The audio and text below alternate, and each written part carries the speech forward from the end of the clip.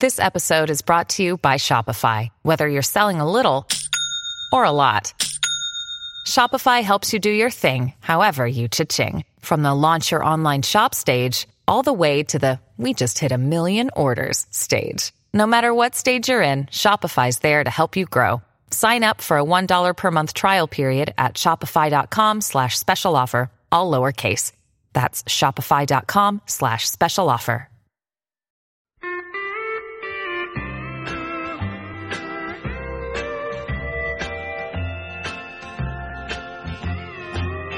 Kiss me goodbye and write me while I'm gone.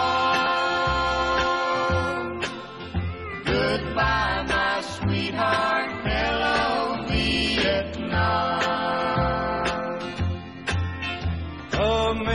Hey everybody, we're back with another commission podcast. This time special thanks go to Judd Blevins, who pulled out another Kubrick masterpiece. I want to say that because this seems like the one that's a proper inflection for this. I've never actually done a lot of critical reading into Full Metal Jacket, 1987's Full Metal Jacket, starring Matthew Modine, Vincent D'Onofrio, and of course R. Lee Ermey as the drill instructor. I haven't really done a lot of credit. Adam Baldwin? He doesn't get any credit as Animal Mother. Yeah, Adam Baldwin's mother. I didn't want to get too far because I know there's a lot of other people that I just didn't recognize. Like honestly, if I hadn't read reviews, I don't know that I'd recognize Matthew Modine. Right. Modine. I know I've seen him in a bunch of stuff. I just can't pinpoint it. And you denied the validity of the Vincent D'Onofrio. I'm like, that's fucking Vincent D'Onofrio. He looks so much different, though. Like, yeah. He's, 40 years younger. And he gained, that's the funny thing. He aged 40 years and 20. Is all of the contemporary reviews of the movie mention how much weight he gained for the role. Right. And then he gained and I think he still holds the record for gaining and losing weight, although that's hard to believe with Christian Bale. Yeah, but Christian Bale's never been hugely fat, right? Yeah, but pure weight? Vincent D'Onofrio's not been skeletal, just walked out of prison He camp. must have been before this movie because... how much? 70 pounds he put on for this movie? That's what I said. And he doesn't look like he's that much heavier. I don't think he put on that, but the difference between this movie and then the next movie, which I have never heard of, and they had a picture where he's pretty cut, that was 70 pounds. It's not like he gained 70 pounds and lost 70 pounds. I heard that he gained 70. The velocity between the fattest that he was at. And the other thing is, I think his weight fluctuates in this movie. Yeah. He's noticeably tubbier at the beginning than he is. I think his weight fluctuates throughout his life. Frankly, well, that's the other thing. That's exactly where I was going to, because I wonder if this early yo-yoing fucked up his metabolism. Because now I don't think I've ever seen him. It's been 20 years since I've seen him in Trim, D'Onofrio mode, and then in Kingpin. I don't know if he intentionally gained weight for that role or he just started off where he left Law and Order and kept on with the jelly donuts. Christian Bale needs to constantly do boxing and action movies, otherwise he's going to turn into just a bag of Jell-O. I mean, it's probably safe to say that that's not healthy. Yeah, no, it's gain not. And lose 70 pounds and to go to that. And did you read his diet to get the machinist weight? No. It was like a can of tuna and a half cup of skim milk. Okay. And multivitamins. Is that per meal? That was his daily caloric intake. I think you die if you do that. Well, apparently, sure, if he didn't stop. Yeah. But anyway, this is not about the machinist. Maybe we can get that you commission later jaundice or something. I'll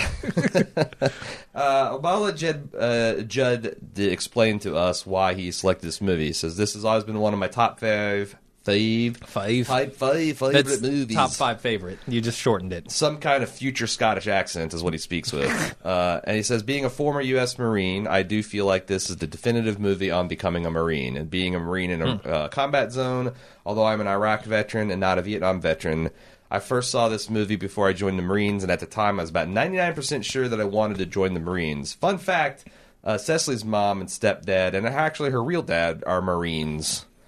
And really? They're very, very oorah. And I mentioned that I just watched this for the commission podcast and got very oorah in in the living room. Okay. But that speech that R. Lee Ermey, Gunnery Sergeant Hartman, gives to his freshly graduated Marines about, from now on till the day you die, you're a Marine. You're part of a brotherhood. Every Marine is your brother. Most of you go to Vietnam. Some of you will not come back, but know this, the Marine Corps lives forever. And that means you live forever. That's all I was needed to give me the extra 1% of conviction that I needed to join. I think it's interesting because it's like most of my knowledge about Marines comes from my dad, who was a Vietnam-era naval corpsman. If you don't know, those are the medics that, because every Marine's a rifleman, they don't have medics. The Navy provides them medics in the form of corpsmen. And my dad's got dozens of crazy-ass Marine stories, both in his basic training that he did. I want to say that he did like half of his basic training with the Marine the unit that he eventually deployed with, or maybe he did all of it. But basically, he's like full of like Marines going into town and raising hell stories, and him patching them up, and also working with Mad Brew because he and he had an interesting love-hate relationship with the Marine Corps, and it's kind of like a unique type of brainwashing because you could tell that like most of his personality bristled with everything about the power structure and some of the stupidity inherent in that, and serving under people that you perceive as not as smart as you, but also he fucking unabashedly loves it. Okay, so I don't know.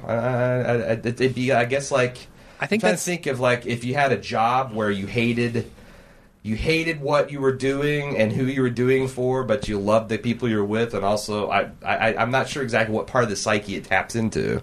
Yeah, it's that's a good way to start off this film, I feel. There's a certain duality to that, yes? Well, yeah, I mean, I think that's the Private Joker embodies that he is, well, I mean, they make an explicit joke once they get in country where a colonel comes and says, what the hell, you got a peace symbol on your lapel and born to kill on your helmet, and he's trying to suggest the duality of man.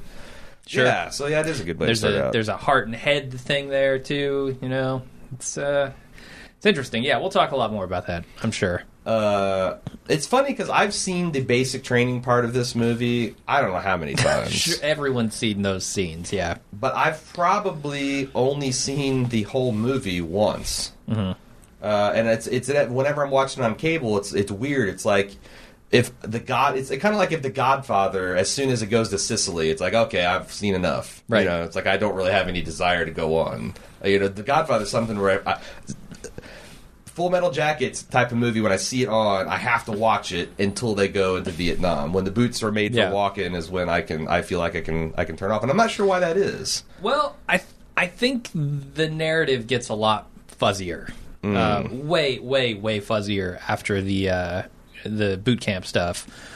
And it's pretty fitting that he says this is kind of the definitive like being a Marine movie or making of a Marine movie, because it's 45 minutes. 45 minutes of training. Yeah. It starts at training. It goes halfway through this film before the training ends. I don't think I've ever seen as in-depth of a look at the drill instructor aspect of it and the boot camp aspect of it. So I could totally see why, if you're a Marine and you've been through these experiences, this is the movie for you, right? Yeah. I mean, I remember I've talked to a bunch of different Marines about the authenticity of this. And, of course, R. Lee Ermey is famously a drill instructor himself. Right. And he's since been given an honorary title of Gunnery Sergeant by the Marine Corps. But I guess the big deal between now and like then is that maybe drill instructors would slap you around. Nowadays, they resort. I mean, they can only resort to verbal humiliation, and they also are not quite as racist, sexist, homophobic. Right. Like there's it's had to evolve. I mean, they still break you down and get into your head, but they're not going to call you a queer. They're not going to refer to you as the N-word. Sure. Or any of the other colorful racial slurs that he like, he's I thought it was actually amusing the way he said, my Marines, all of you are equally worthless. He uses every racial epithet I think there's ever been invented. And then he goes, it doesn't matter to me because all of you are equally worthless. Yeah. so that's one of the things. Like halfway through this movie, when it switches to Vietnam, and I start getting into that portion of it, I started realizing I don't really enjoy watching this movie very much. Like, aside from some of the stuff in the training portion, the training half, let's say, a lot of it is just so offensive. And I get it. Like, it's of an era, it's of a place, it's of a particular occupation. Like, these are potentially the things that went on, the things like the attitudes that people had during the time and in that place. And I get that. I just don't enjoy seeing it. Well, that's the thing. Like, I feel like that. I think how I expressed it to you was I don't like this movie, and I think that's the proper way for me to say it. It's not that this movie is bad. I think this movie is really, really good on a lot of levels. I just don't. I can't watch some of this movie over and over again. It's funny because this is all dovetailing with season 2 of Serial for me, which is finally, in my mind, kind of getting interesting. But I listen to Serial, and I get onto the subreddit, and I listen to Slate's Serial special. And it's astounding to me. And of course, I've never served in any armed forces, but a lot of my family has. I've got a lot of family that's still serving. A lot of friends. You know, you're from the heartland, quote unquote, of America, where everybody knows somebody that's gone. Sure. Yeah. Especially now we've got a war. People know people have died, and I feel like I'm more in tune with military culture. But I'm hearing like these very East Coast NPR liberal people talk about the military, and it's so obvious that they don't understand. Right, yeah. Like, you know, the things they find shocking. I'm like, is it really shocking that this kind of dialogue appears in a workplace where your profession is killing people? Sure. Like, there has to be a level, and I think that's, you know, in the training montages where they're sleeping with the rifles, where they're, you know, the different cadence they're singing are either vile racist, vile sexist, or vile just anti-human messages. It's all to get you comfortable with the idea of taking a person's life. And, you know, in the case of Vietnam, and I'm sure in Afghanistan and Iraq, you occasionally kill the traditional non-combatants, let's say, whether it's women or children or people that you thought was holding a rifle and maybe they're holding, you know, whatever. To do that as a human being and to do it effectively requires a level of detachment that I don't think people that haven't been through that or in something where people are trying to kill you, it makes them uncomfortable. Yeah, no, I get that, and I don't know how I feel about this kind of systematic abuse and systematic offensiveness, I guess. Because I do see where it could be useful for these people. When you're going into something that's so horrific. I don't think it's like useful. War. I think it's required for survival. That's what I mean. Yeah. That's exactly what I mean by useful. It keeps them alive in this situation. Sure. And not just alive, but able to put it into this kind of over-the-top mental and emotional context that you have a prayer of putting onto the shelf when you are called home and go to civilian life. Okay. Yeah, that's one of the problems I think I have with it is the difficulty of doing that, right? When you're so ingrained and you're broken down as a human being and all you know is this particular situation and these particular sets of values, how do you do that when you come back? I don't know. I mean, obviously I've never been in that situation and I don't know anything about PTSD or the effects of this training in particular. But you can look at empiric data like how much of the homeless population in America are veterans, especially combat veterans, and how many have PTSD. And then you look at like an open question is how well does our country deal in serving that population? And the answer is not well. I mean, I think so I feel like that these levels of offensiveness, it's funny to sit back and like, oh man, they're talking about these people and I'm offended by it. But their job is to get, I mean, they were dropping napalm on these people. They're shooting them with machine guns and artillery shells and going into villages and rooting out this. And also just the geopolitical worldview, like it seems like it's conventional wisdom to say Vietnam was a wrong-headed approach. And not just that, but in the larger context of communism versus democracy. Okay. Like that this was a war of ideas that had to be resisted militarily. Like, you know, communism might hoodwink the whole world in thinking that it's a viable policy, where it seems like that you could have just let them go to their own devices and the whole thing would have collapsed within at least the way communism was practiced by Russia and China and still practiced. But then again, you look at North Korea and maybe not. I don't know.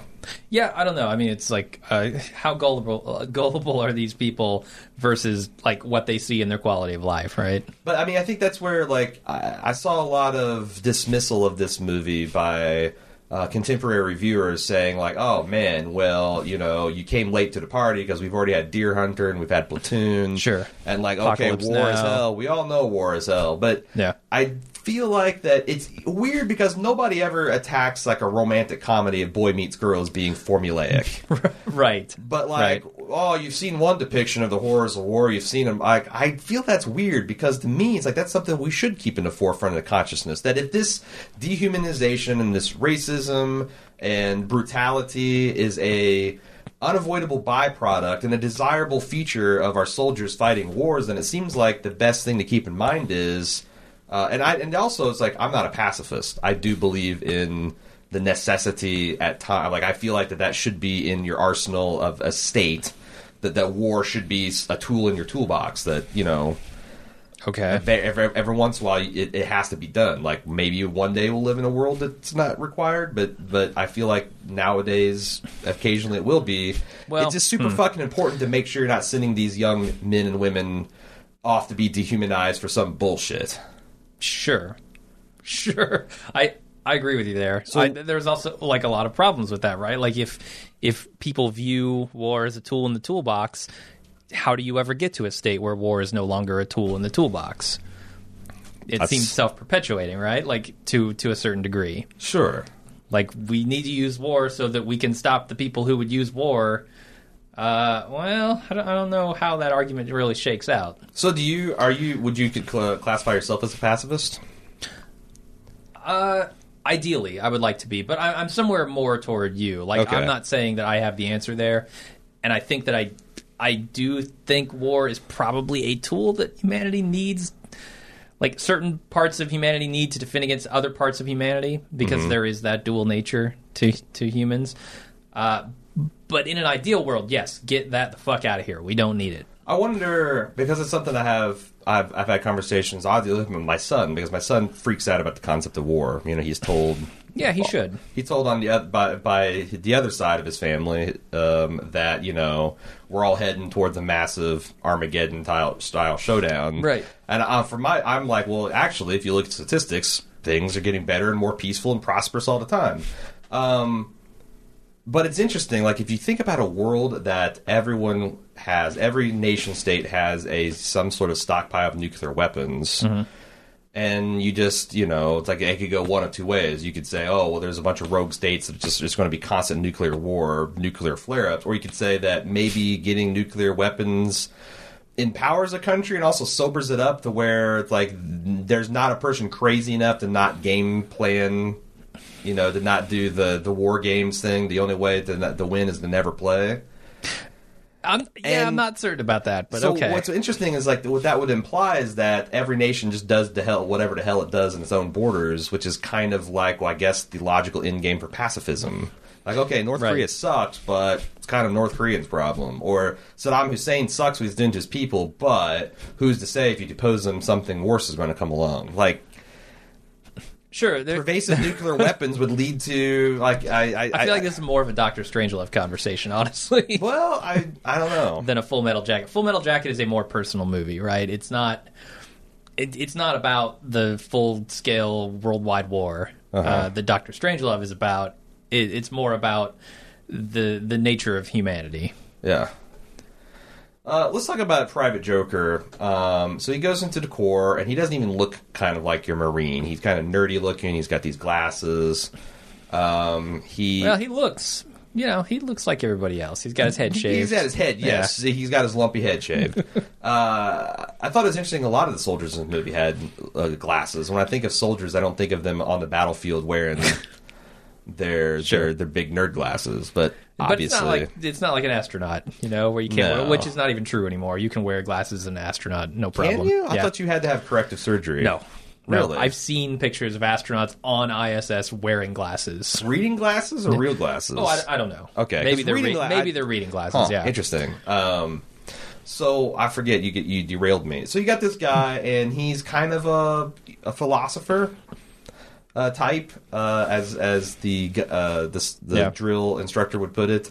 He is, but he also kind of knows his soldiering well enough that he's promoted to the squad leader. Yeah. Also, he's. Do you think he's atheist, or do you think he's just not Catholic?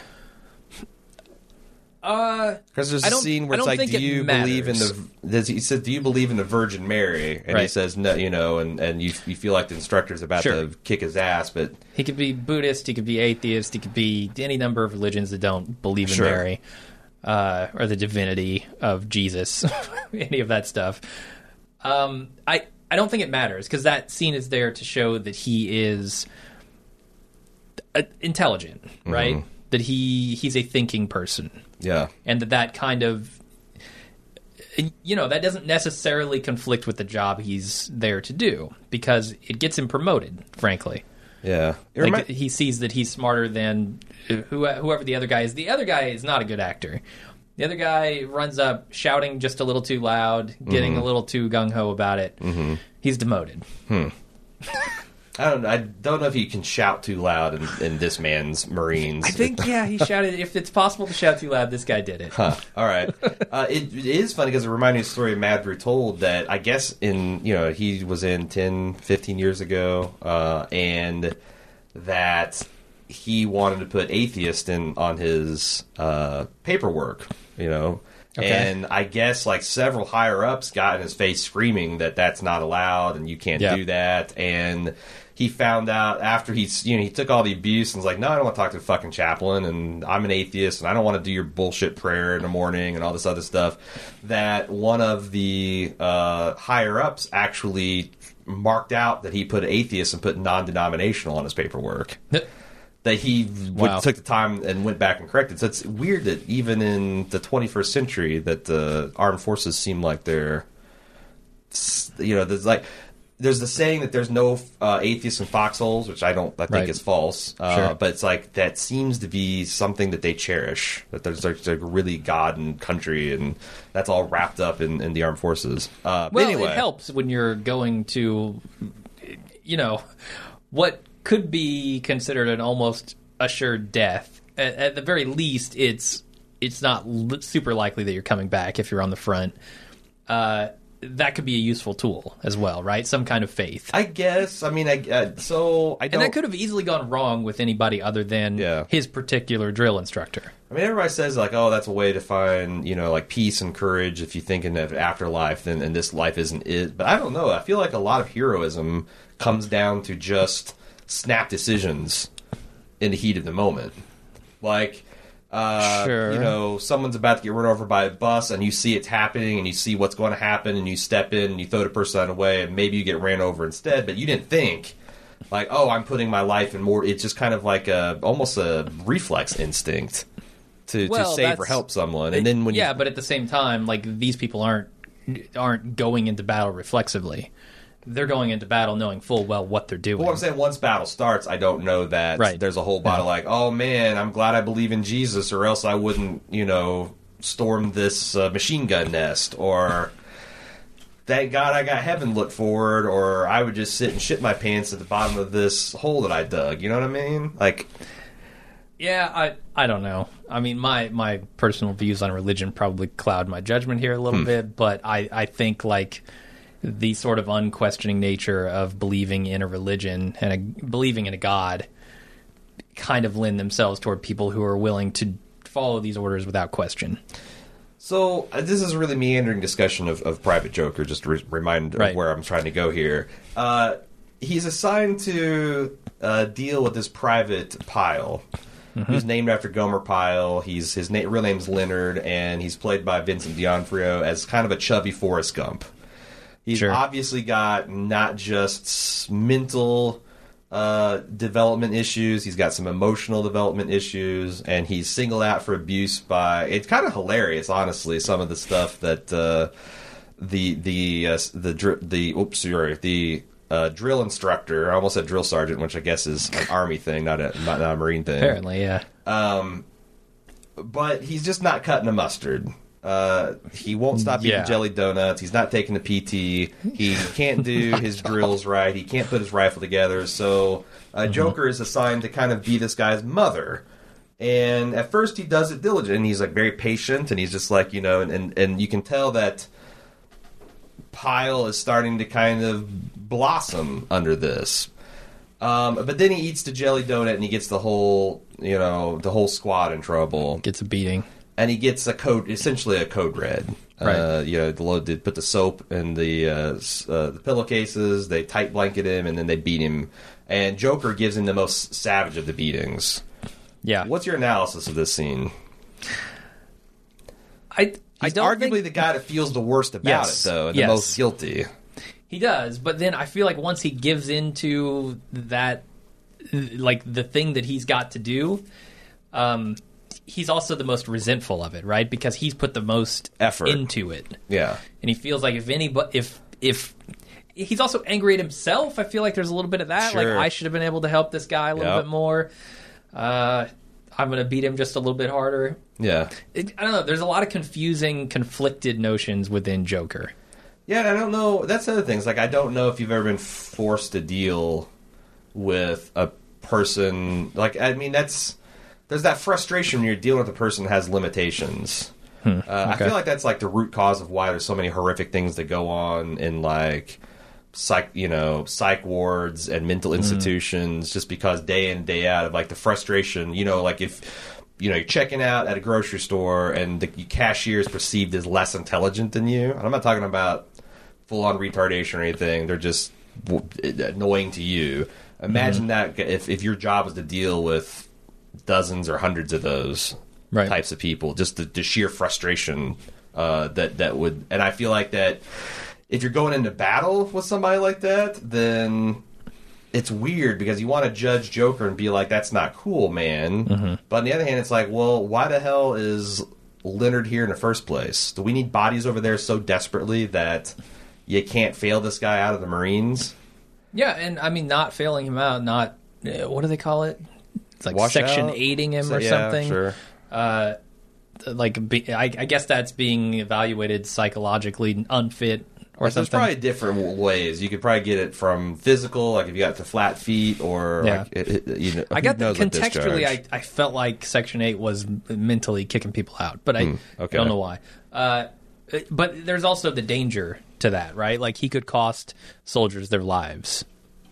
Yeah, I mean, He think could about cost it, Marines the outburst he lives. has in the head happened 4 weeks in the country, and he slits everybody in his platoon's throat, Yeah, or he's just unable to mentally push through a situation where he has to perform, and he gets his squad killed. What do you think happens to Leonard? Because his low point is him getting beat, and he's sobbing, and I thought that's the other interesting thing about the Joker is that he's the one that, he really is troubled by the man crying, and he's trying to cover his ears so he doesn't hear it. But then it seems like Leonard gets with the program and becomes kind of like the ultimate Marine. Kind of in the way, he kind of does like the Forrest Gump thing. To be clear, Leonard is Joker, right? I only know No, Leonard is Pyle.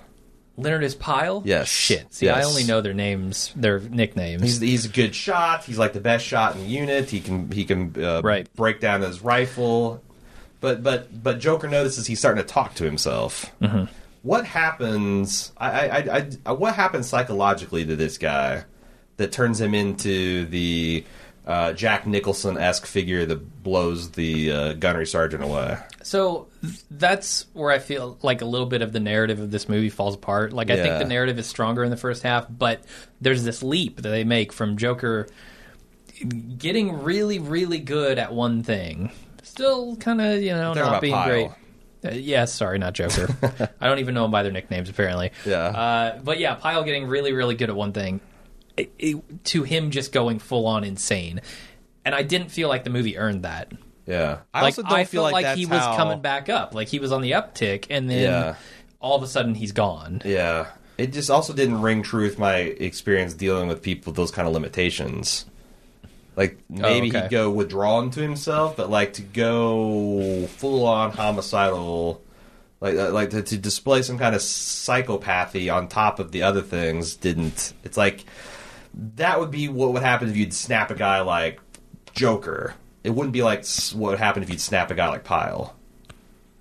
Yeah, I don't know. Especially I'm the sure full-on, like, each case is. I saw the Room 237 right before I saw, like, a couple days before this, and they made Okay. it like they had the homage of the Stanley Kubrick Wolverine face or whatever you call that, like, you know, head down, eyes up, kind of demonic face, and I'm like it. And also, I agree with something Roger Ebert said in his reviews that he felt like that Kubrickian touch ruined the scene because the tension of whether this guy's going to do something crazy. It's like you look at that guy's face and you know he's going to do something crazy. I thought the performance was a little over the top, Like like if they he- say if- about Jack Nicholson. Yeah, they pulled it back like a good 50%. Yeah. And made him be a little bit more placid, and then he just, from that standpoint, shoots the sergeant. That, I thought, would have been shocking and kind of... Because I even the way they played it, I started to think right before Gunny started screaming at him that he's going to be able to take the gun from him. Yeah, And if they played Leonard just a don't know. little bit more subtly, I think that would have been had a lot more tension to it. I felt it's strange to say this in a movie that spends 45 minutes on basic training, Mm-hmm. but I felt like that was rushed. I honestly felt like the narrative It's a little Anakin killing all structure the there was younglings. rushed a little bit. Yeah. Yeah. There's a lot of stuff about the narrative that I think is intentionally broken down here, but I don't think that's part of it. I feel like this is the least Kubrickian movie I've ever seen. Now, In what way? Well, how would you describe Kubrickian to someone who didn't innately understand that? Like, it's you're aware of how much what you're seeing is art, and that how artificially constructed the shots are. Like the Okay. way that the Yeah. background extras are moving with the camera movements, and the way the shots are Right. composed, so the geometric shapes all line up. This felt like Stanley Kubrick saying, "You know what? Fuck it. I just want to make a war film." There Okay. were there was some beautiful shots. I think the best one is at the end of the movie where they're singing Mickey Mouse Clubhouse song and they're walking in front of this burning building.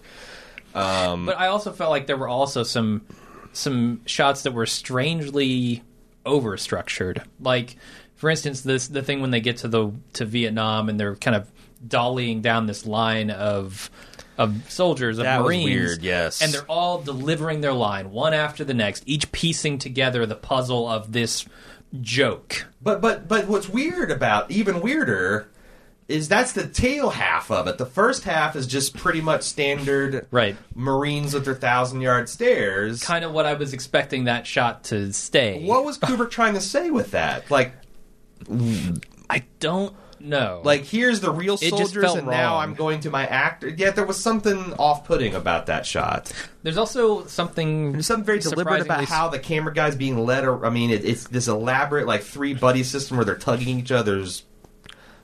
I don't know. I like, get they it. gotta That's hold how them. films. That's how movies are made, Is it? right? Why Like are all three of them duck walk? Why does one guy's holding the camera, one guy's holding the mic because those are separate entities, And then the other guy- and the other guy's leading them so they don't trip on their own dicks and fall over. Okay, Yeah. okay. So it's that you're just running reverse train on He's them. a spotter. Okay. Yeah, All right. yeah. Fine.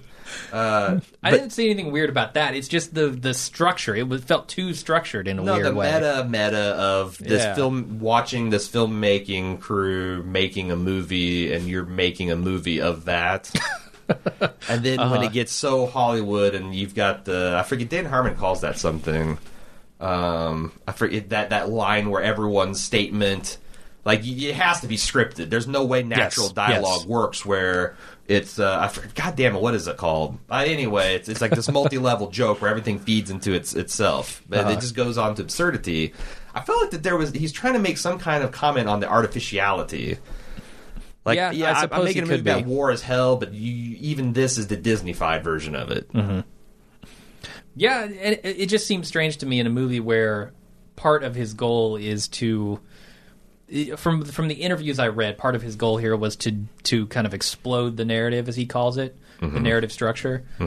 He didn't want to have kind of this standard through line, which I feel is in the first half of this movie, right? It's rushed, but it's there with Pyle. You know, he starts off as this doofus who can't do anything right. He eventually is coached to mediocrity and even excellence in a certain manner, and then that pays off with him going insane and killing people. I think that's a fairly typical narrative structure, like a 3-part act that you'd see in anything. But then, like, he uses the second half of this movie to totally subvert that and kind of confuse the narrative in a way that I think is kind of interesting because of the subject matter. Like, you've got Joker, you've got this very structured thing of basic training, right? And that has the very basic narrative structure of a film. And then kind of when Joker loses his mind and shoots it and blows everything up, the narrative itself is blown up. And then it gets kind of muddy and confusing, much like the situation that these characters are in. Yeah. And I think the narrative is kind of reflected in the scenario in a weird way. The name Private Joker is very reminiscent of the term a private joke. Do you think that there is any kind of intent with that? That this about the way the guy sees it? And I feel like there's a little bit of that. Like this John Wayne is kind of something he does more for himself than anybody. And just the way he sees the world and the fact he's got the peace symbol with the helmet, like that's just stuff that's his way of coping with the dehumanization of everything. That he's got this layer of humor he's abstracted the world with. Detachment. And it falls apart at the very end when he's forced to kill this little girl, quote-unquote sniper. Yeah. But then it's firmly put back onto his face in the final Mickey Mouse scene. Is that artificial? Or is he just, is that kind of showing us how... basic, the kind of training these guys go through to desensitize them is effective, and that he's just, all that shit he's just sloughed off. Like something so I feel like effective. that's something innate to Joker, honestly. Like, I feel like he brought that in with him. Like, that part, like, that detachment and cynicism wasn't necessarily something the Army wanted to instill in him. Although, it's kind of reflected with all of the journalists, right?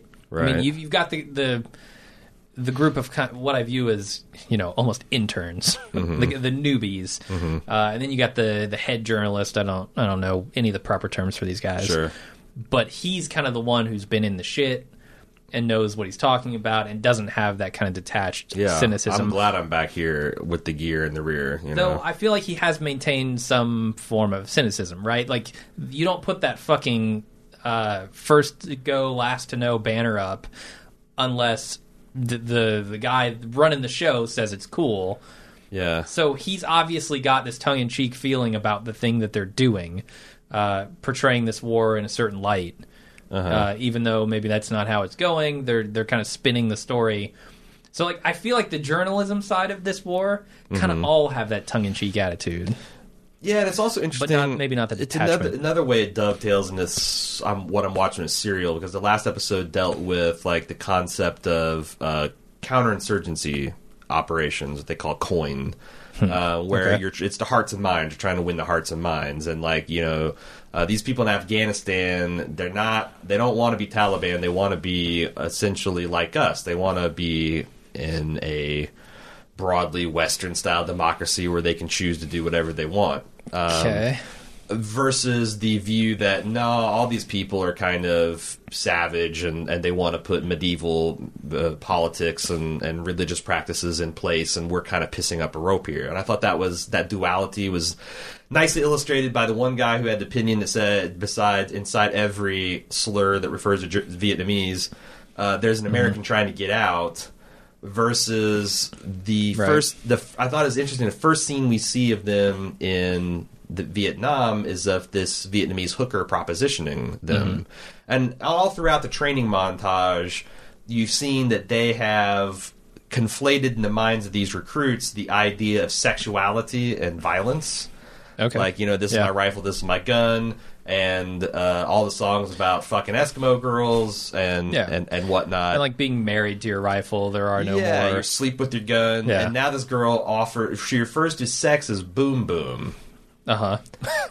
Which is kind of interesting. And reminiscent of a bomb, certainly. Yeah, and also the lyrics to Boots Are Made for Walking about, like, you know, you've been telling this one thing, but you're really about the other, is kind of like the way... It's one of the Coin guys on the Serial podcast says... He said it's interesting that if you go in and you there's this tribal elder. First time you roll into a village and you're in your Humvees, and a tribal elder would go out and he'd greet you, and he'd say, "Why are you here?" And you know the official response is to be like, "Well, we're here to build roads for you and to build power stations and help you build schools and get sanitized water, and we're just here to help." And he would go back to the village, and they'd be like, "Why are they here?" He's like, "Oh, this is a bunch of bullshit. They're here to promote American ideals and eliminate a religion." Because it's the idea that someone would just come in this country that's been torn by war for like 50 years now and just help. It's like, this is such patent bullshit to them that they don't believe it. He's like, this guy's saying, like, a better message would have been to come in there. It's like, look, we just want these Taliban guys. We want, above all else, Osama bin Laden. And as soon as we get him, we're going to ghost. Yeah. Like, that's a story that they would believe. But I think it's interesting here in Vietnam, they show that tension with the bickering over the prostitute, and then the fact that the guy steals his camera. Yeah. And, it's kind of a Yankee go home message. I thought that was really interesting. Yeah, and it's funny because that's a message we here at home don't even believe most of the time, right? When we say we're spreading democracy, and I don't think that's the case. Everyone's looking for the other reason. Can you spread democracy? Good question. I mean, it's worked. I don't know. Like, I guess the big success would be the Empire of Japan. We came into that country, completely destroyed its social order, replaced it, wrote its constitution, and said, now we're going to stand over you with a club for a couple years until you get this an idea, and it kind of worked. But is that some... Because I'm almost every other country that's embraced democracy has been through internal turmoil and revolution. Like, is that something that you can enforce? Is the reason that was enforced because something very peculiar to that culture and philosophy? That's a good question. I don't know enough about Japan or even America to tell you, frankly. I spent a lot this weekend reading about, like, World War I and the Marshall Plan and the thing we did in Japan, and also, like, why we fought communism and what they were trying to do and what they feared would happen. And that's the things, like, when you look at some of the decisions they made, you don't use the benefit of hindsight. Some of these don't look terrible in the light of 1960s or 1950s day. It's like, I mean, there's a lot of rhetoric around communism. Because right? what if we lived in an alternate world where the Western style democracies just became extremely isolationist and did whatever, let communism spread unchecked? Would we have large sections of the world run like South or North Korea? Or would it kind of work itself out? Yeah, but that's the thing. Like, I think that's what Orwell talked about. Like, if a state gets to a point like in North Korea where the propaganda is so extreme that you can't even think straight, what is the mechanism to which you're hijacking the mechanism humanity has to foment opposition ideas and put them into play? Like, you're fucking with their history, you're fucking with their vocabulary, and like a lot of these, Stalinist style authoritarian communism regimes would do that. So it's like, it seems like, yes, they would mostly fall apart, and you could make an argument that North Korea would fall apart if it wasn't for China propping them up, and them, right now they're doing it. They just lobbed a ballistic missile at Japan, and I'm sure in the next couple of weeks we're going to hear about new sanctions and then new foreign aid, and it's like they're hungry, so now they're rattling their sabers. It's you could probably say that North Korea might have fallen over if they weren't propped up, but I think at the time it was a scary thing. Like, what happens if the whole world looks like 1984? Well, I think there's a quality of life thing that also people won't put up with at a certain level. You can only have everyone being shit on for a certain amount of time before there's revolt and they change it. How do you explain though? Because North Korea is a Right. fucking. That's like, is that the For like 50 exception that years, proves they've the been rule? that way. I don't know. I mean, there are certainly different tolerances for each people, Yeah. right? Like, who's to say that 20 years from now, 50 years from now, they won't get fed up Sure. with it and change Sure. it? I don't know. Maybe we're watching that experiment because we're not moving in on North Korea. Sure. We're not doing the same things we're Right. doing in the Middle East. So Right. maybe we'll see that experiment play out.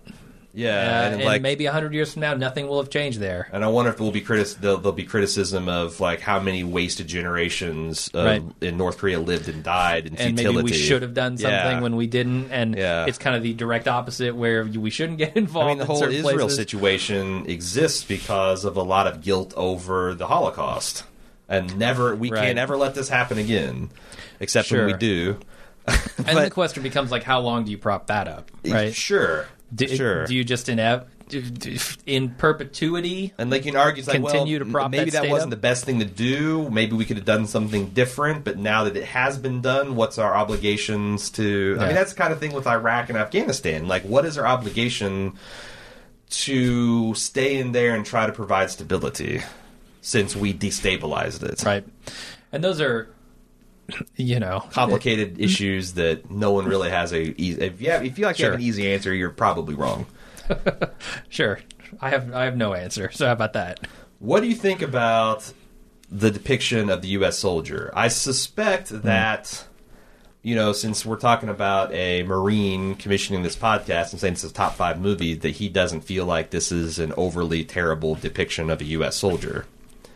I think it's a nuanced depiction. I do too. And I think that services the Marines more than any one-sided view would. Yeah. I think it allows people to come at it with their own perspectives and ideas and make their judgments as opposed to being spoon-fed.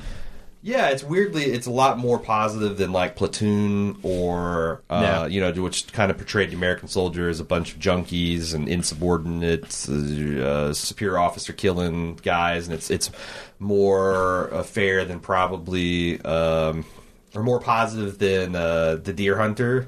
That showed like the Sure. massive psychological, and also made up a bunch of stuff about maybe different atrocities were committed. I thought this it showed like unflinching, like this is the shit that happened in country, but you also understand why it got that way. Right. I think this is more fair in that it's less subjective, right? Like you can, I feel like the movie invites you to criticize the policy, but how can you criticize the soldiers implementing the policy given? Sure. Yeah. And that's the other thing I think that dovetails nicely into Serial, because the central, I think, because I don't know, I feel like this season's been weird this way, but the central mystery in Serial is, why did this guy do this thing that he did? Why did he walk off base? Why did he try to provoke this Dust One thing? And did he have the right to do so? Was that something justified?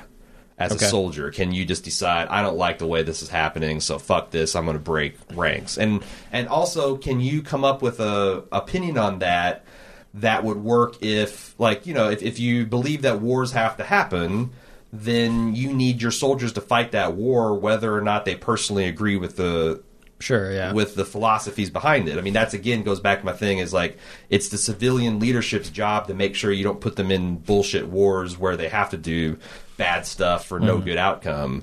But once they make the decision to go to war, do you want the soldiers deciding for themselves, this is bullshit, I'm going to fight it? Yeah. I'm going to protest this thing because I think it's unjust or wrong or immoral. And I think, so you just hit on what I think is the distinction that needs to be made is something that is politically incorrect and something that is morally objectionable. And I feel like the soldier, the Marine, Navy officer, whatever, has the duty, the human duty to probably judge moral versus immoral. Well, I don't I'm not think, talking like war crimes. I'm talking that's about what I mean. Like, because like I don't think killing this girl with pigtails is a war crime. No. She had a rifle and she was shooting at you. Frankly, I don't. I think it was fairly justified and almost compassionate in the way that the end of this film is portrayed. I don't think Joker did anything wrong there. Even though, like, it's strange to me. Let's talk a little bit about the ending. Okay. If you don't mind jumping around. I feel like there's a lot of symbolism in there, too. So, it's bizarre to me because I felt watching that scene that what these people did was totally justified from every single angle. Yep. I think when you have a sniper shooting at you and has already killed multiple men, you go in and you shoot them. You take them out, you eliminate the threat because that is a mortal threat. Mm-hmm. Fine. Done. And I think when Joker walks up and everybody's like, oh man, what do we do here? We can't kill her. I think Joker killing her is more compassionate than it is revenge. Certainly revenge is mixed up in there. His friend, fucking, what's his name? Yeah. The pile of shit. I didn't know they stacked shit that high. Oh, well, no. That's the Cowboy. Yeah. So it's revenge for that, too, right? It is revenge, but it's also compassionate. Yeah. And I think that's one of the dualities of this movie. I don't understand why they're all like, hardcore, man, at the end of that. Because I felt he did what needed to be done. If you, as an outside observer, I guess it's like, if you're judging American servicemen on what, you're grading them on their morality here, on their ethics. It's like, all right, so you shot the threat, you eliminated the threat. Right. That's all fine. That's justifiable. Totally. What you got to do what you should do, what's unconscionable, and then what's understandable. Like, what you should do is take this girl and get her medical attention. Or at least try, right? Like a perfectly virtuous Marine would have shot the girl and then dragged her off to the field, or at least tried to evacuate her to a field hospital where she can get care. Here's my question. The unconscionable thing to do would be to leave her there to die slowly. Absolutely, yeah.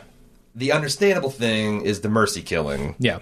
Right? That's how I guess I judge it. I guess I have a question to pose to you about the morality of the first statement, which is the proper thing to do here is to get her medical treatment. If this was a 30-year-old male, what's the proper thing to do? It's the same. I'm saying that's the moral thing to do. I think what the laws of war, quote unquote, the laws of war expect you to do is once an enemy is incapacitated to treat them. But it seems to me like the movie was saying this is something particularly shocking because it's a 14-year-old girl shooting at you. Well, no. I mean, that's... Once the shooting starts, I kind of view them all the same. However, I mean, you're talking about... So, yeah, I mean... It's on a meta scale, yes, it's more horrific. Because you have these innocent people pushed into this action. Right. And also you got to deal with the inherent sexism, which, you know, it's more disturbing to shoot a young boy than an old man. It's more disturbing to shoot... It's even more disturbing to shoot a woman than a man, and then a young girl is like the worst. I disagree I think in this context. How? Because they are shooting at you and trying to kill you. No, I'm saying that, like, I'm not saying they're wrong. I'm saying that I feel like most men in this era of time and still today would see shooting a boy as more objectable than shooting a man, and shooting a little girl would be more rough on your conscience than all of them because the perceived helplessness and innocence is on a sliding scale. Girls are sugar and spice. And I agree with that out of context, but in this context, I totally disagree. The playing field is 100% leveled once the shooting starts. You think that's what Mother and Joker and Cow and the other guys would have felt about it, watching that girl dying? No, I don't think so. Okay, so what context are you talking about? The context of this person is trying to kill me. Yeah, you don't think about that, but I'm saying the scale of that's pretty fucked up. It's a lot higher that she's a girl than she was a boy. I don't understand why they're so concerned about like killing this person who was trying to kill them a moment ago and would still try to kill them if given the opportunity. Because they're no longer a threat. It's the difference between defending yourself and being sadistic. Right, but I don't see them getting her out of there and getting her medical attention. Right. Okay. So what are your two options then that you're left with? So you're saying why did everyone say hardcore? Yeah, why are they like hardcore, man? Because she was a 14-year-old girl? But don't you think that was a springboard to turn it back into a joke? Like, I felt like that was... Really? Because I didn't feel jokey essentially at that moment. No, I didn't either, but I felt like that's how... It's kind of like in the book, and maybe even the film, The Right Stuff. That's like what all... the test pilots would do to make themselves feel better about it is they wouldn't say, oh man, it sucks that this guy went up and this plane disintegrated. It'd be like, Right. this guy fucked up because if I was in that plane, I would have flipped this switch and I would have done this with the joystick and I would have kept the G's under here and I would have feathered this and I wouldn't have died in that exact. This guy is essentially caused his own stupidity and the fact that he was missing the right stuff got himself killed. Their mechanism was to essentially trying to turn this back into gallows humor, and sure enough, the next scene you see him marching in this hellish Armageddon type landscape, singing the Mickey Mouse Club song. Yeah, I didn't get that from the Because wasn't particular that hardcore it's kind of comment. like the same way that like the Muppets, the Waldorf and whatever, the old guys in the balcony. Every once in a while, they're like, it's pretty good. It wasn't terrible. Well, it wasn't good either. It was.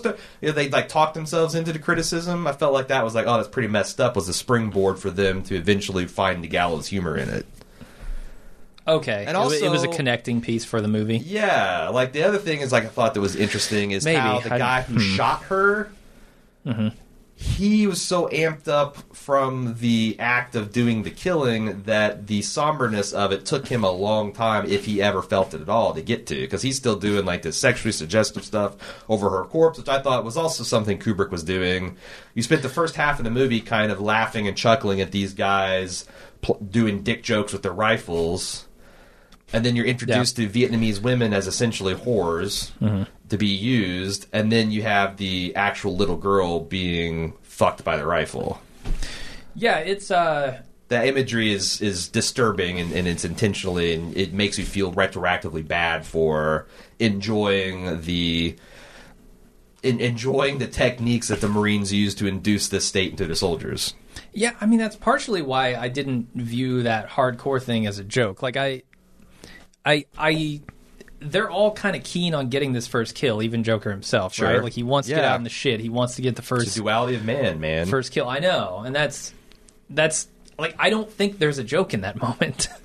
I really don't think there's a joke in that moment. I think there's visceral reactions to these things and different ones. So yeah, I'm not by saying these that that's people. messed up or that's hardcore was a joke. I'm saying that if all of them just sat there in respectful silence, Yeah, okay. like that was Okay, the words I that get were ya. just injected into something we don't know. It's kind of like, what do you say? What have do to say what do you do? something. What do you say? Because silence is too much. So that starts Sure. that's the lubrication that they then get to where they talk themselves in and rationalize I'm it. with you there. Okay.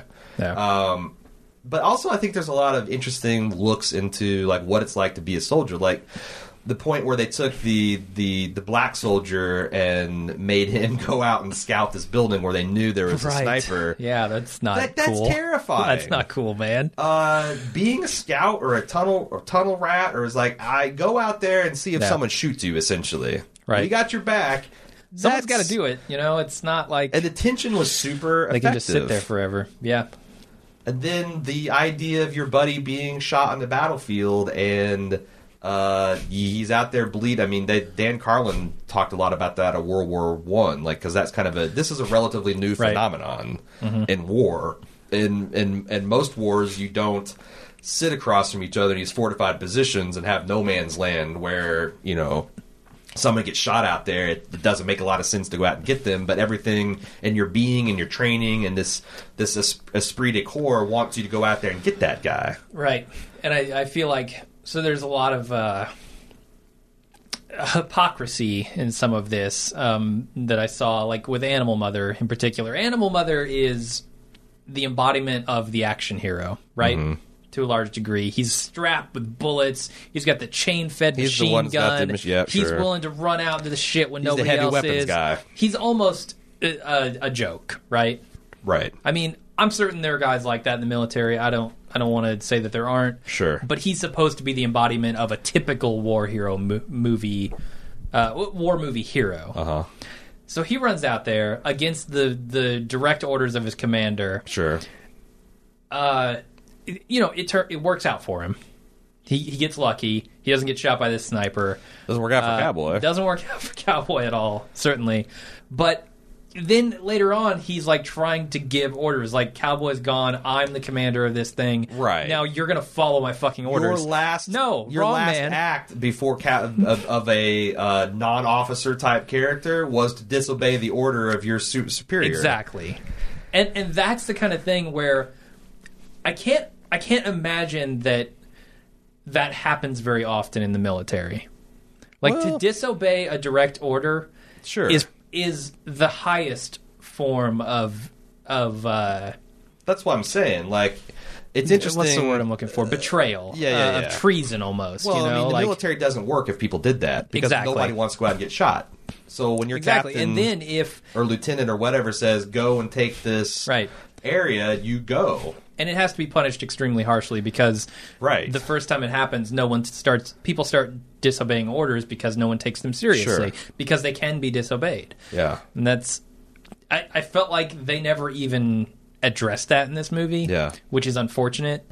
You know, this other thing is I thought it was in speaking of another parallels I saw in this week's serial is that so the one guy who walked off the base and started this whole shit and ended up captured by the Taliban for several years. Mm-hmm. One of the things he cited was the fact that his superior officers were like just really sticklers over the stuff he thought was stupid. Like they come back from this battle that they fought over a broken down truck, essentially, that they needed to, they wanted to haul this. The commander told them to retrieve this vehicle that got blown up by an RPG. Mm-hmm. And they get up there, and it's got no tires. The mechanic's like, this thing's blown up. What the fuck do you want me to do about it? Do you want us to drag? And it weighs 2 tons. As we're getting down this mountain, Right. we're getting fire on all sides, and they do it. They Yeah. do it. And they get back, and the first thing the CO says on base is, you guys didn't have fucking time to fucking shave out there because they all have 5 o'clock shadow and whatnot. And he's like, not how are you doing? Boy, it was rough out in there. And the other story he told is that they were all digging ditches, and the CO pulled up and got all in their faces because they weren't wearing their heavy body armor and they weren't wearing their hats and they had taken off their shirts and they're out of uniform. Okay. And then, and when you listen to the soldier talk about it, it's like, man, that seems like a bunch of bullshit. But then they interviewed a CO, and he's like, look, one of the things that they taught us about the lessons we learned in World War II and Korea and Vietnam is breakdowns in discipline. Like, you overlook things like uniform policy and haircuts and whether you shave or not. That's like that's like the military's version of broken window. That's how you get like the My Lai massacre.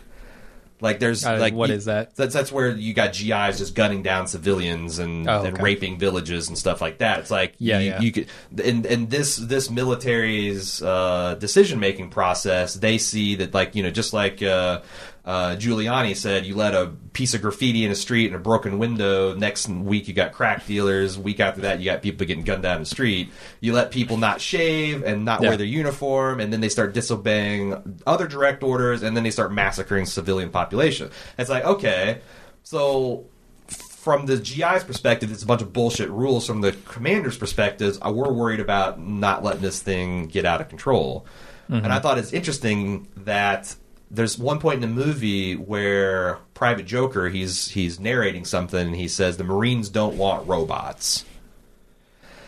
And yet, what you just said conflicts. Like there's conflicting here. It's like, yeah, you don't want these people to be unquestioning robots, but on the other hand, every once in a while, you got guys like Mother deciding they want to get payback and disobeying direct orders. And there's some kind of balance there, but how do you find it? Yeah, war. I mean, fighting wars is a super complicated. I mean, thing. it's. I don't think it's controversial to say it's the most extreme thing that humanity does. Probably, and it's also not. That's the other thing is like it's not purely a human thing. Like even among the primates, it's well documented that the various tribes of apes and monkeys go to war and commit fratricide and infanticide and fucked up repugnant shit. Sure, that is still in that's still buried in our DNA and in our the deep monkey parts of our brains. Right, and it's right. So it's goes without saying there are going to be a lot of complicated aspects to it. Which goes again, it's like, once you that's why you really have to go into war with sober and sound judgment, because once you let that genie out of the bottle, you can't be like, oh, well, fuck, we didn't intend to kill civilians. We didn't intend our soldiers to be involved in this potential war. Well, that's what happens when you ask people to shoot at people that they consider not human, and they consider them not human, so they can actually shoot them and live with themselves. Right, and I think that's the reason why this movie is so good, is because it doesn't try to make heroes or bad guys. What it tries to do is just present you with the reality of it, the truthfulness of the situation. I felt like it was maybe the most nuanced Vietnam film I've ever seen. Yeah, I'm with you. I think it is. Maybe that's a lot of people say, well, maybe it's slightly more pro-American, because I guess my bias would be a little slightly pro-American. But I think you bring that to it. I don't think this movie has a lot of that in it. Yeah. I think it's more about showing you the war. Right. Showing you what these people are going through to do the job that they need to do in this extreme situation. But I thought that's another case. Like we talked about the boots are made for walking prostitute scene, how that was kind of a commentary on the futility of the war. I thought that Cowboy's death as a commanding officer on the scene, he was in denial the whole time. As he's bleeding out, he's like, what was his? I wrote down his direct quote. I can hack it. I can hack it. Like the whole time as he's dying, like, I've got this. I'm holding it together. And then he dies. Do you think it's representative of the U.S. command structure dealing, like, this is a movie set in the Tet Offensive, which, in hindsight, we find out that was like the last-ditch effort for the Viet Cong to push America out of the country. And if it's debated that if America held on for a little bit longer, then that was it. Yeah. Then we wouldn't have a North and South Vietnamese, and it wouldn't have fallen to the communists. But they didn't.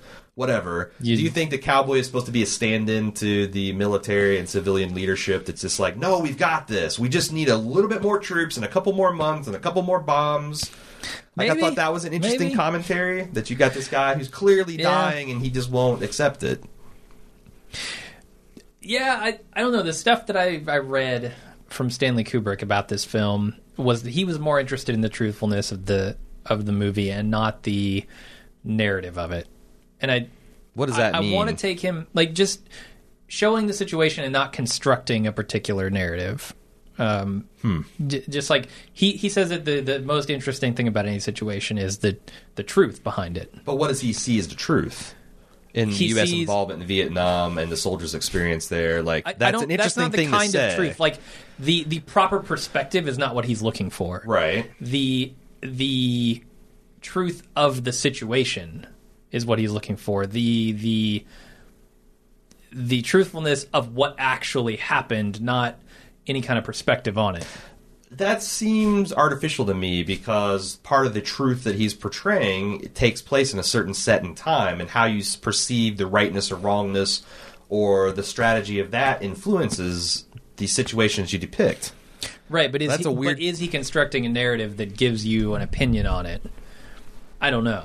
Well, I mean, I think that's what I'm saying. In some ways, you can't help but do that when you make a movie. Right, that's all I was saying.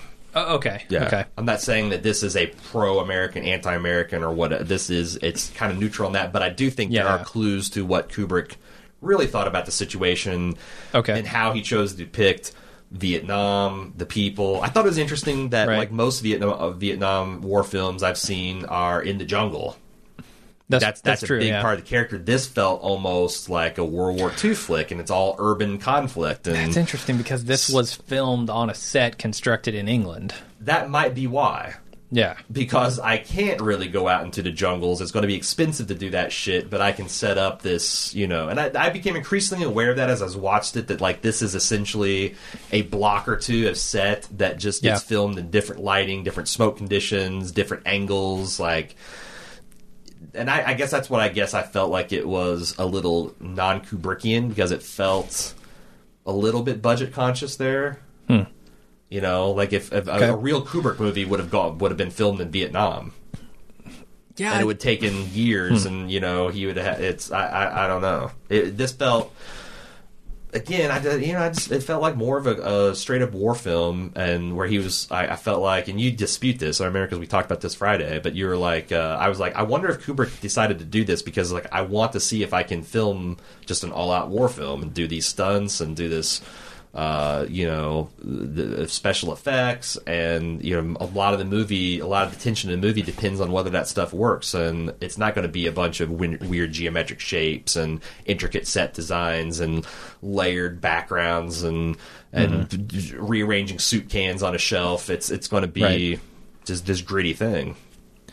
Sure, and I only tried to refute that because of how I know his process works. He basically goes away for a while, and he'll voraciously consume media and books, and particularly books. Sure. And then he'll eventually hit on one where he goes, I could probably do a really interesting adaptation of this because the themes in it speak to me. Do you think that this film is a reaction to the other Vietnam films? That he saw like a Platoon, maybe. And he saw a Deer Hunter, and he saw Apocalypse Now, and is like, all of them are too Hollywood in their own way. I want to do something that's more neutral and nuanced. I don't get that impression. I get the impression that he What read interested this him book so much and about? Okay, yeah. So why do you think he made Full Metal Jacket? I think he makes it for the same reason he makes all of his movies, which is something in his life that he's either read or experienced at that moment consumes him and his thoughts, and he feels like he has to make something about it. Like it's the same thing about The Shining. He read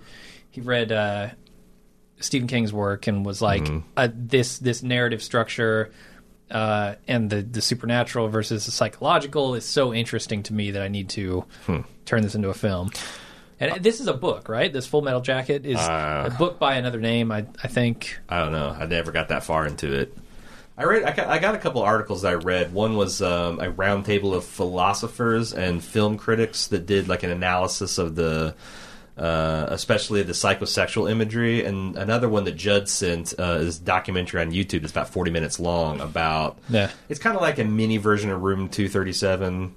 It purports to talk about the deeper themes. I thought the first 20 minutes of that documentary was kind of like a fairly obvious reading of the movie.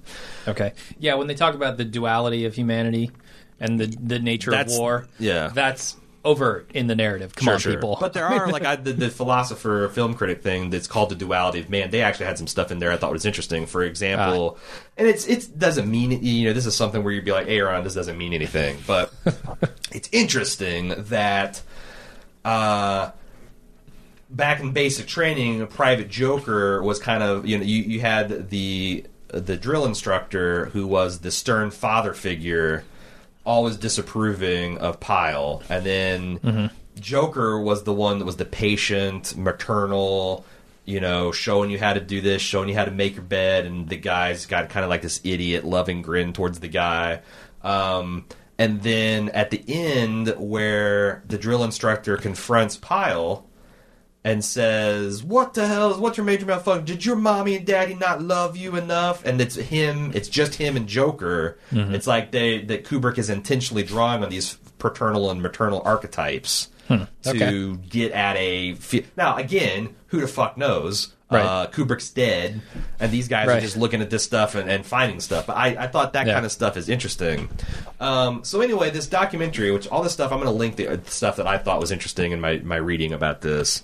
They mention a couple things I thought was interesting, and the Kubrickian subliminal message types is that in the final scene where the Joker's trying to get the better of this sniper, that the way that the window treatments and the lattices are forming, and I guess this is endemic to Vietnamese architecture, is that they form these intricate swastika patterns. Yeah. Now in the East, swastika does not mean National Socialism. It's kind of it has a more spiritual depiction of kind of like the wheel of life, I think, or like the reincarnation and kind of enlightenment. It means more positive spiritual things than it does in the West. Sure. So, you could say, well, that's just Kubrick, seeing design elements in these villages and wanting to make it true to life. Right. But it's interesting to see how these American soldiers are being put against these swastika backdrops. Then murdering this little girl, and then immediately marching to this Mickey Mouse song, which they also go into, like, the basic anti-Semitism that Walt Disney displayed. And I did a bunch of research because this was all news to me. It's like I feel like there's abundant evidence that Walt Disney was some kind of anti-Semite. Okay. Which doesn't surprise me because a lot of people hated Jews back in the day. A lot of people still do. But I found very little evidence that he was a Nazi sympathizer. Okay. Which would tie those two themes together. Did you think of anything? You probably think this is all bullshit, right? Yeah, I mean, I think it's an architectural feature. Okay, so you don't think there's any intent? You don't think that? You don't think Kubrick's sitting there looking at this shot selection like, oh wow, there's like a dozen interlocking swastika behind these young men's. That's not interesting at all. Maybe. I don't know. Again, it's possible to say. Yeah, and I don't know. I give Kubrick more credit for that stuff, I guess, than other directors. But what do you think of the Mickey Mouse Club? Sure what do you think of the Mickey Mouse Club theme? Was this a simple? How many layers do you agree with? Number one, the text is you have these young boys that just went through this horrific experience, and this simultaneously illustrates their loss of innocence and kind of like their morbid detachment to same. Like I'm going to use this boys and girls like this, like, hey, boys and girls, come join the Mickey Mouse. This is like Mickey Mouse going to war, right? And it's sweeping over, and like you join us, like you either let out your inner American or we kill you. So there's the text. So you agree with that, right? Sure, it's just blatant. Yeah. You also got the like, well, maybe Walt Disney was secretly fascist, and America is a fascist state, and it's a blah blah blah. Okay, you got that. I kind of lost the track of where I was going for, but it's something to do with Joker's closing moments as he's narrating over this. Is he echoes what Pyle said? I'm in a world of shit, but I am alive and I'm not afraid. Yeah, that's interesting. Do you feel that he's not afraid? Yeah, I mean, I guess afraid is not the word I would use to describe him there. Sure. Well, see, that's the thing, I guess, because it's the last words and it's the narration. I feel like that this has an eternal this is an eternal statement. This isn't like in the moment. This is I, Private Joker, in the rest of my adult career in Vietnam, am not afraid to die, and maybe in the rest of my life. Yeah, there's something interesting that Kubrick says about the end of this movie. And particularly when he kills this sniper, he says that Joker is not just a Joker anymore, but a positive life force. He said this in an interview, and I'm not sure what he means by that, but it's got to be tied up in this not afraid sort of thing. Well, he's finding his middle path. Like I said, the perfectly virtuous Marine would have tried to get this girl medical attention, and probably the whole squad have been shot up, dragging her to the hospital. The mother, the unthinking mother, would just leave her there to die of a painful gut shot wound. And who knows how long it'd take her to die, especially since she's begging for death. His middle path was the mercy killing. Okay. Granted that, and I feel like, very rarely do people in combat embody the highest ideals of gallantry. And we have the Congressional Medal of Honor to give to those people that do shit like that, to do like just crazy acts of heroism. The fact that, and you probably tend towards doing the more fuck 'em. They were trying to shoot us, fuck 'em. So maybe that is that he was being a force for good. Yeah, I mean, I can see that not being afraid as kind of being resolved to the path that he needs to take. Because before, he's just completely lost in this whole thing. Well, but he's also got a clear, he doesn't want to just toe the line with the Stars and Stripes assignment, his journalism assignment. He doesn't want to just give body counts. He wants to kind of find something important and decent about this thing that he's doing. Do you think that, going forward, what's he going to do when he returns to the States? What kind of stories is he going to tell about the war? Mm-hmm. Yeah, I'm not sure. I don't know. That is clearly meant to send me a message, but I don't know what it is. I don't know. I feel like in America, we're at a good place with Vietnam right now. Okay. Like with the country or with the story, our just story with our history? National memory and history of it. Okay. That You know, I feel like during and before the war, there was just a lot of rah-rah patriotism that then got destroyed by the protests. And then there was the unfortunate thing of these, again, I don't think you can blame the GIs for the stuff that happened in Vietnam. Like, you know, these people are getting spit on and they're getting called baby killers and they're being, you know, there's this kind of shame about, like, the nation's shame of suffering this defeat and the things that came to light.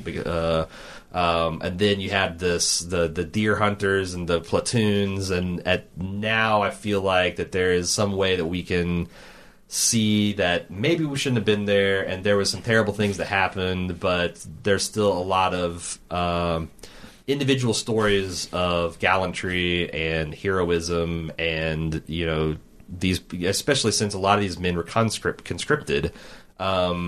You know, that there's nothing essentially shameful about being a soldier in Vietnam. Like, it's somehow we've got like a pretty good, as a society, I think, a 360-degree view of how we feel about that war. Yeah. What did you think? That this is another thing I want to talk about, but I forgot. Did you think these men were conscripted? It didn't feel like I got the feeling that Joker might have been. Really? Yeah. Because he said, like, there was something he said in the narration about, like, this is something he wanted to do. Like, I wanted to be the first kid on my street to get a confirmed kill. Oh, that's right, yeah. That doesn't sound like someone that got drafted. Well, shit, I'm drafted. Since I'm not going to college, I might as well be the first guy on my street to kill a Vietnamese. Yeah, like, no, you're right. And I felt like, and I don't know, again, from... That seems strange to me. Was the Army mostly still volunteer at this point? And it was after things kind of turned south at the Tet Offensive that I don't know. I don't know. We need Dan historically Carlin to do a 7-part series on Vietnam. Right. I feel like if this were a World War I movie, I could talk much more intelligently about it after having listened to his series on it. Sure. But yeah. Which is hilarious that you feel like after listening to 12 Hours audio, you feel... Well, you feel comfortable commenting on that war...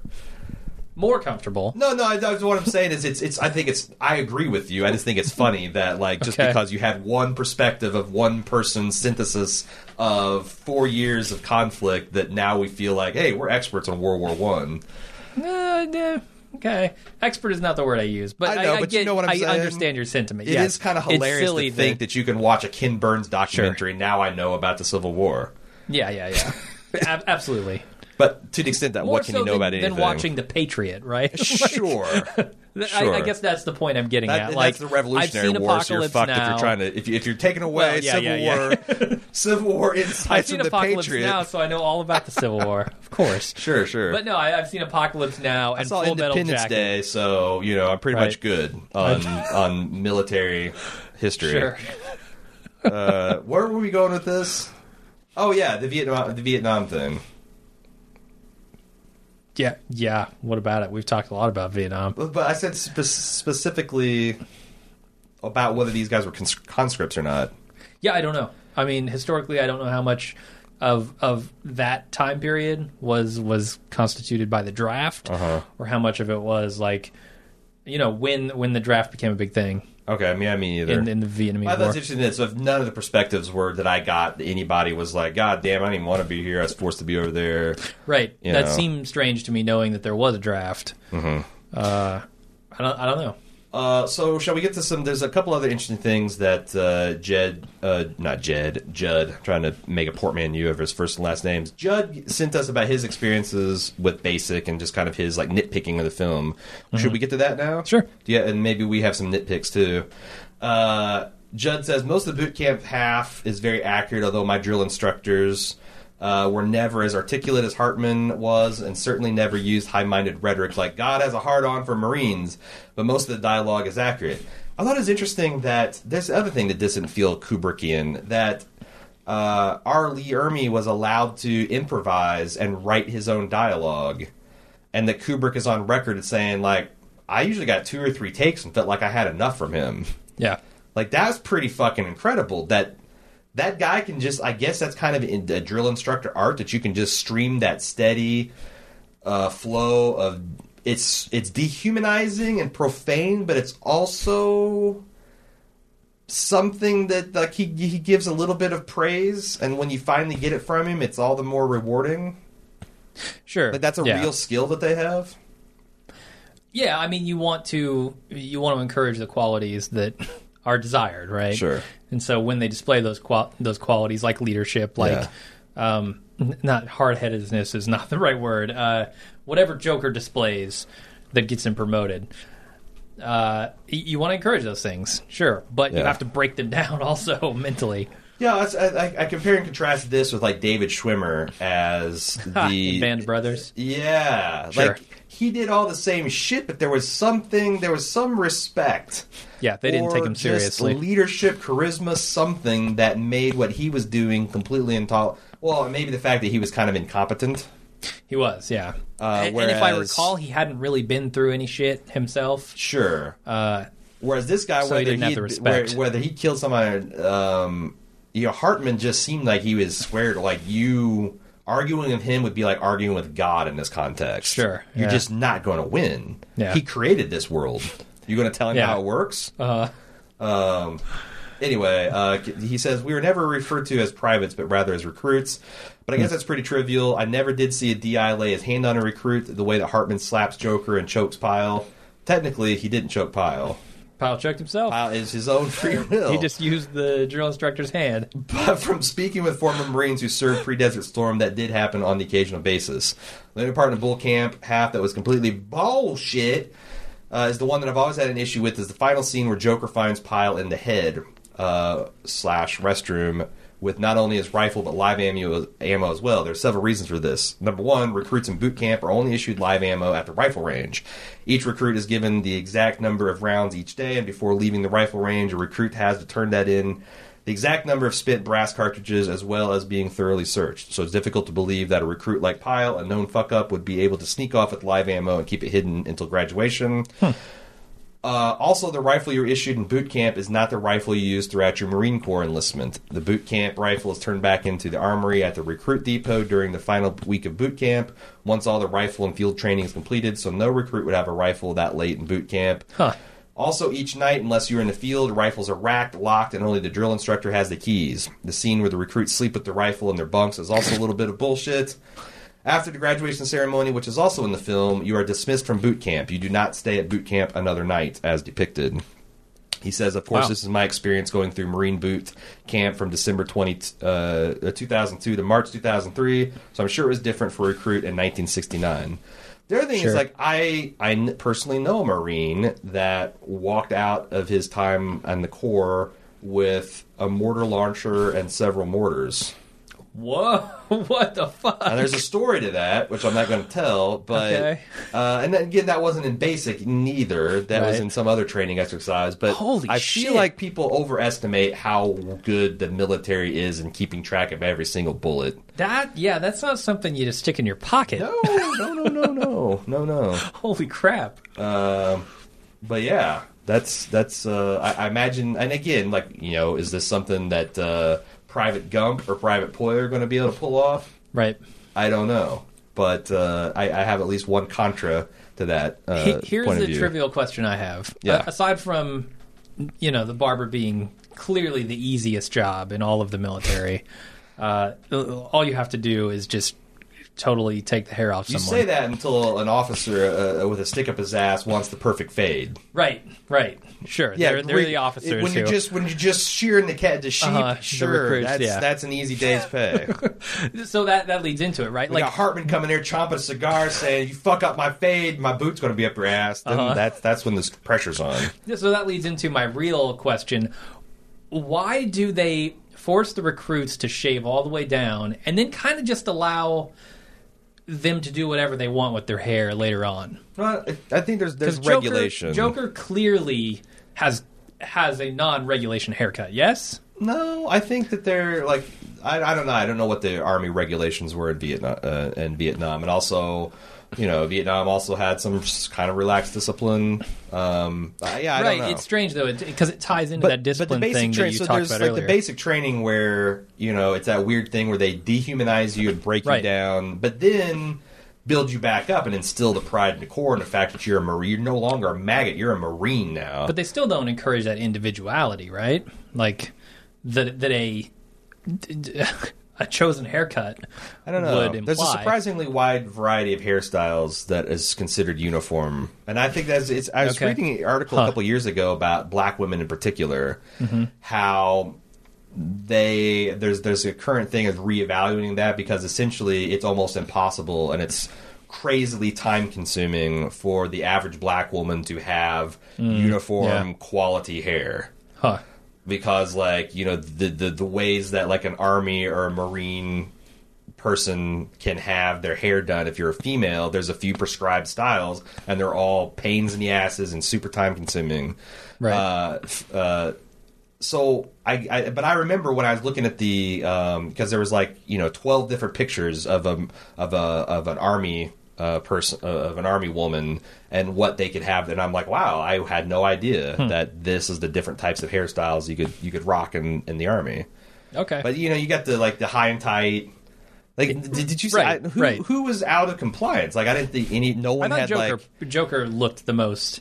But his out of hair wasn't compliance. over his ears. It wasn't in but his eyes. There was no it's ponytails. longer than I would have expected, I guess. And just kind of, I don't know. I wonder if the journalism department also had a little bit more of a leeway. Yeah, could be. But I mean, maybe I'm just unfamiliar with the different types of hairstyles. But that was my curiosity. Like, why do they force them? Because it seems to tie into that discipline thing where you would want them following all the rules at all times. Sure. Because as soon as they stop, as soon as they relax, it all goes to shit. That's like, the why do beginning they of, let them relax on the hairstyles later on? If you start letting them decide what rules they're going to obey, Right. where does that stop? Yeah, sure. So maybe somebody who, was in the Marines could tell me that. That's all I got to say about the movie. You got anything else? No. Where does it... Let me ask you this. Where does it rank as far as the stuff you've seen of Kubrick's compared to like a 2001 or Shining? I don't know how to compare it because it feels so unlike. just what you would prefer to watch again, like your favorite, that sort of thing. I don't know that I ever want to watch the second half of this movie again. Right. That's why I'm, and it makes me feel guilty because I feel like that the stuff that I want to watch is all the sugar and the pop and it's like if I don't the more traditional type. If I just watch a supercut of Omar being awesome, instead in lieu of watching the whole, if I watch 2 hours of just Omar being cool and decide, I just completed my rewatch of The Wire, it's not fair. Like, that would piss off David Simon in particular. Sure. I feel like it'd piss off Kubrick if he found out that I'm bored on a Sunday and like, shit, it's 10 minutes into Full Metal Jacket. Oh, Booth made walk. Okay, it's Batman Begins. I'm going to watch that now. But I gotta be honest, I don't feel like I need to see the back half of this movie again. It's kind of like the same way with Deer Hunter. Like, I don't ever want to see Deer Hunter again.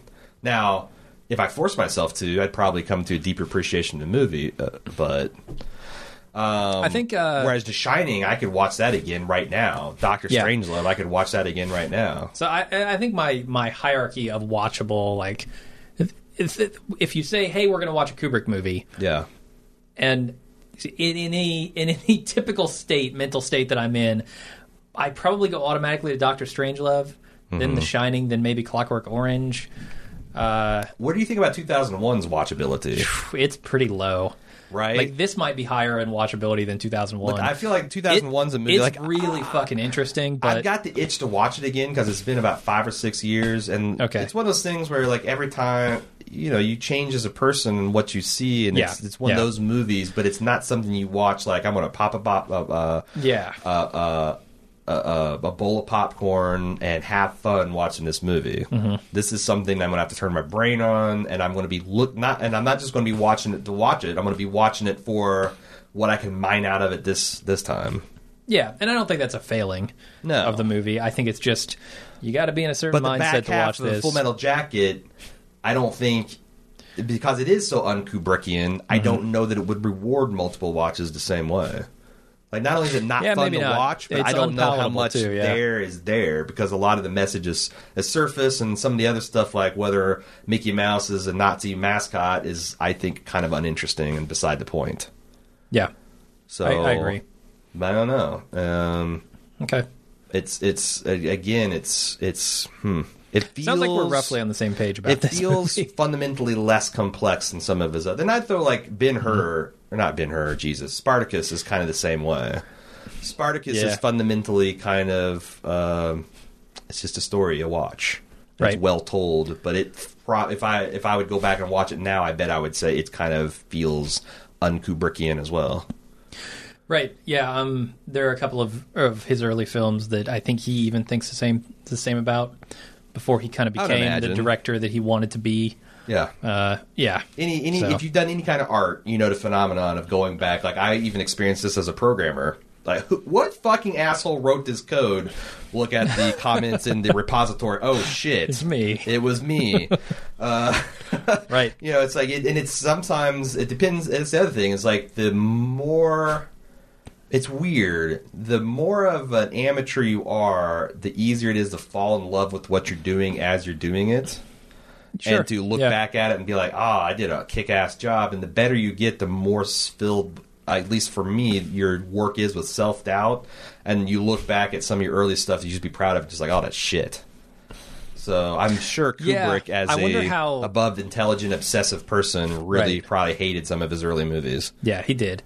I wonder how a director like Steven Spielberg would look back on his work, his earlier stuff. Well, you Like, know, he look thought back on there was a way too many Jaws. fucking guns in E.T.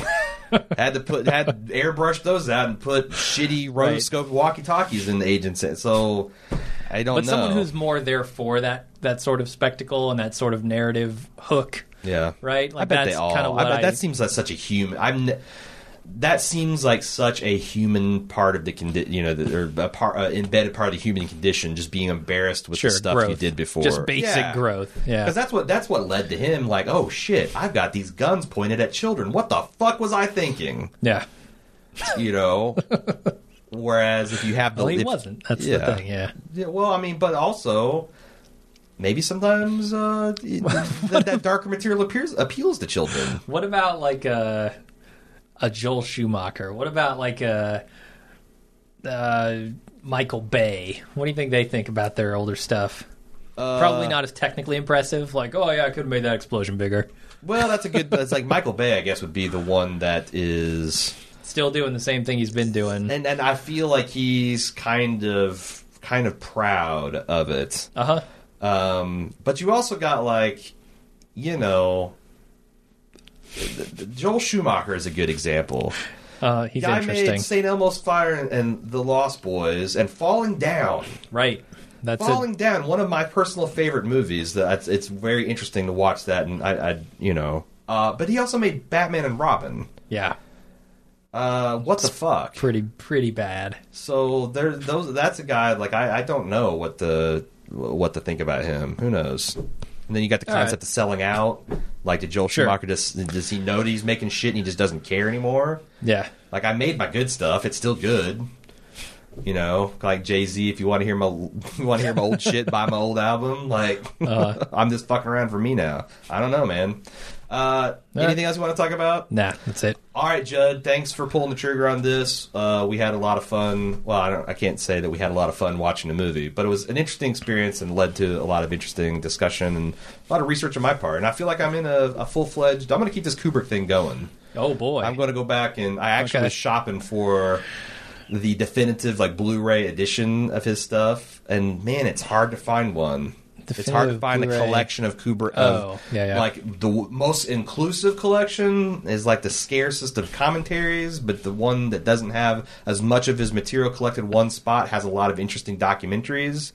There's like this one that's I think it's $60 on Amazon that has 6 of his films, but it's missing some of the early important ones. But it has 3 documentaries on him.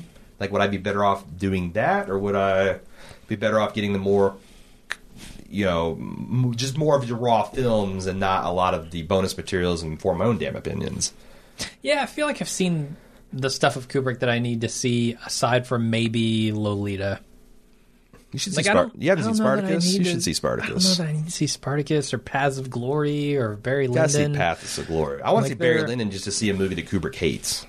That's what I mean. Like, do I really want to see the stuff that even he doesn't like? Or the stuff that's so early that he now views it as just a completely different direction that he took?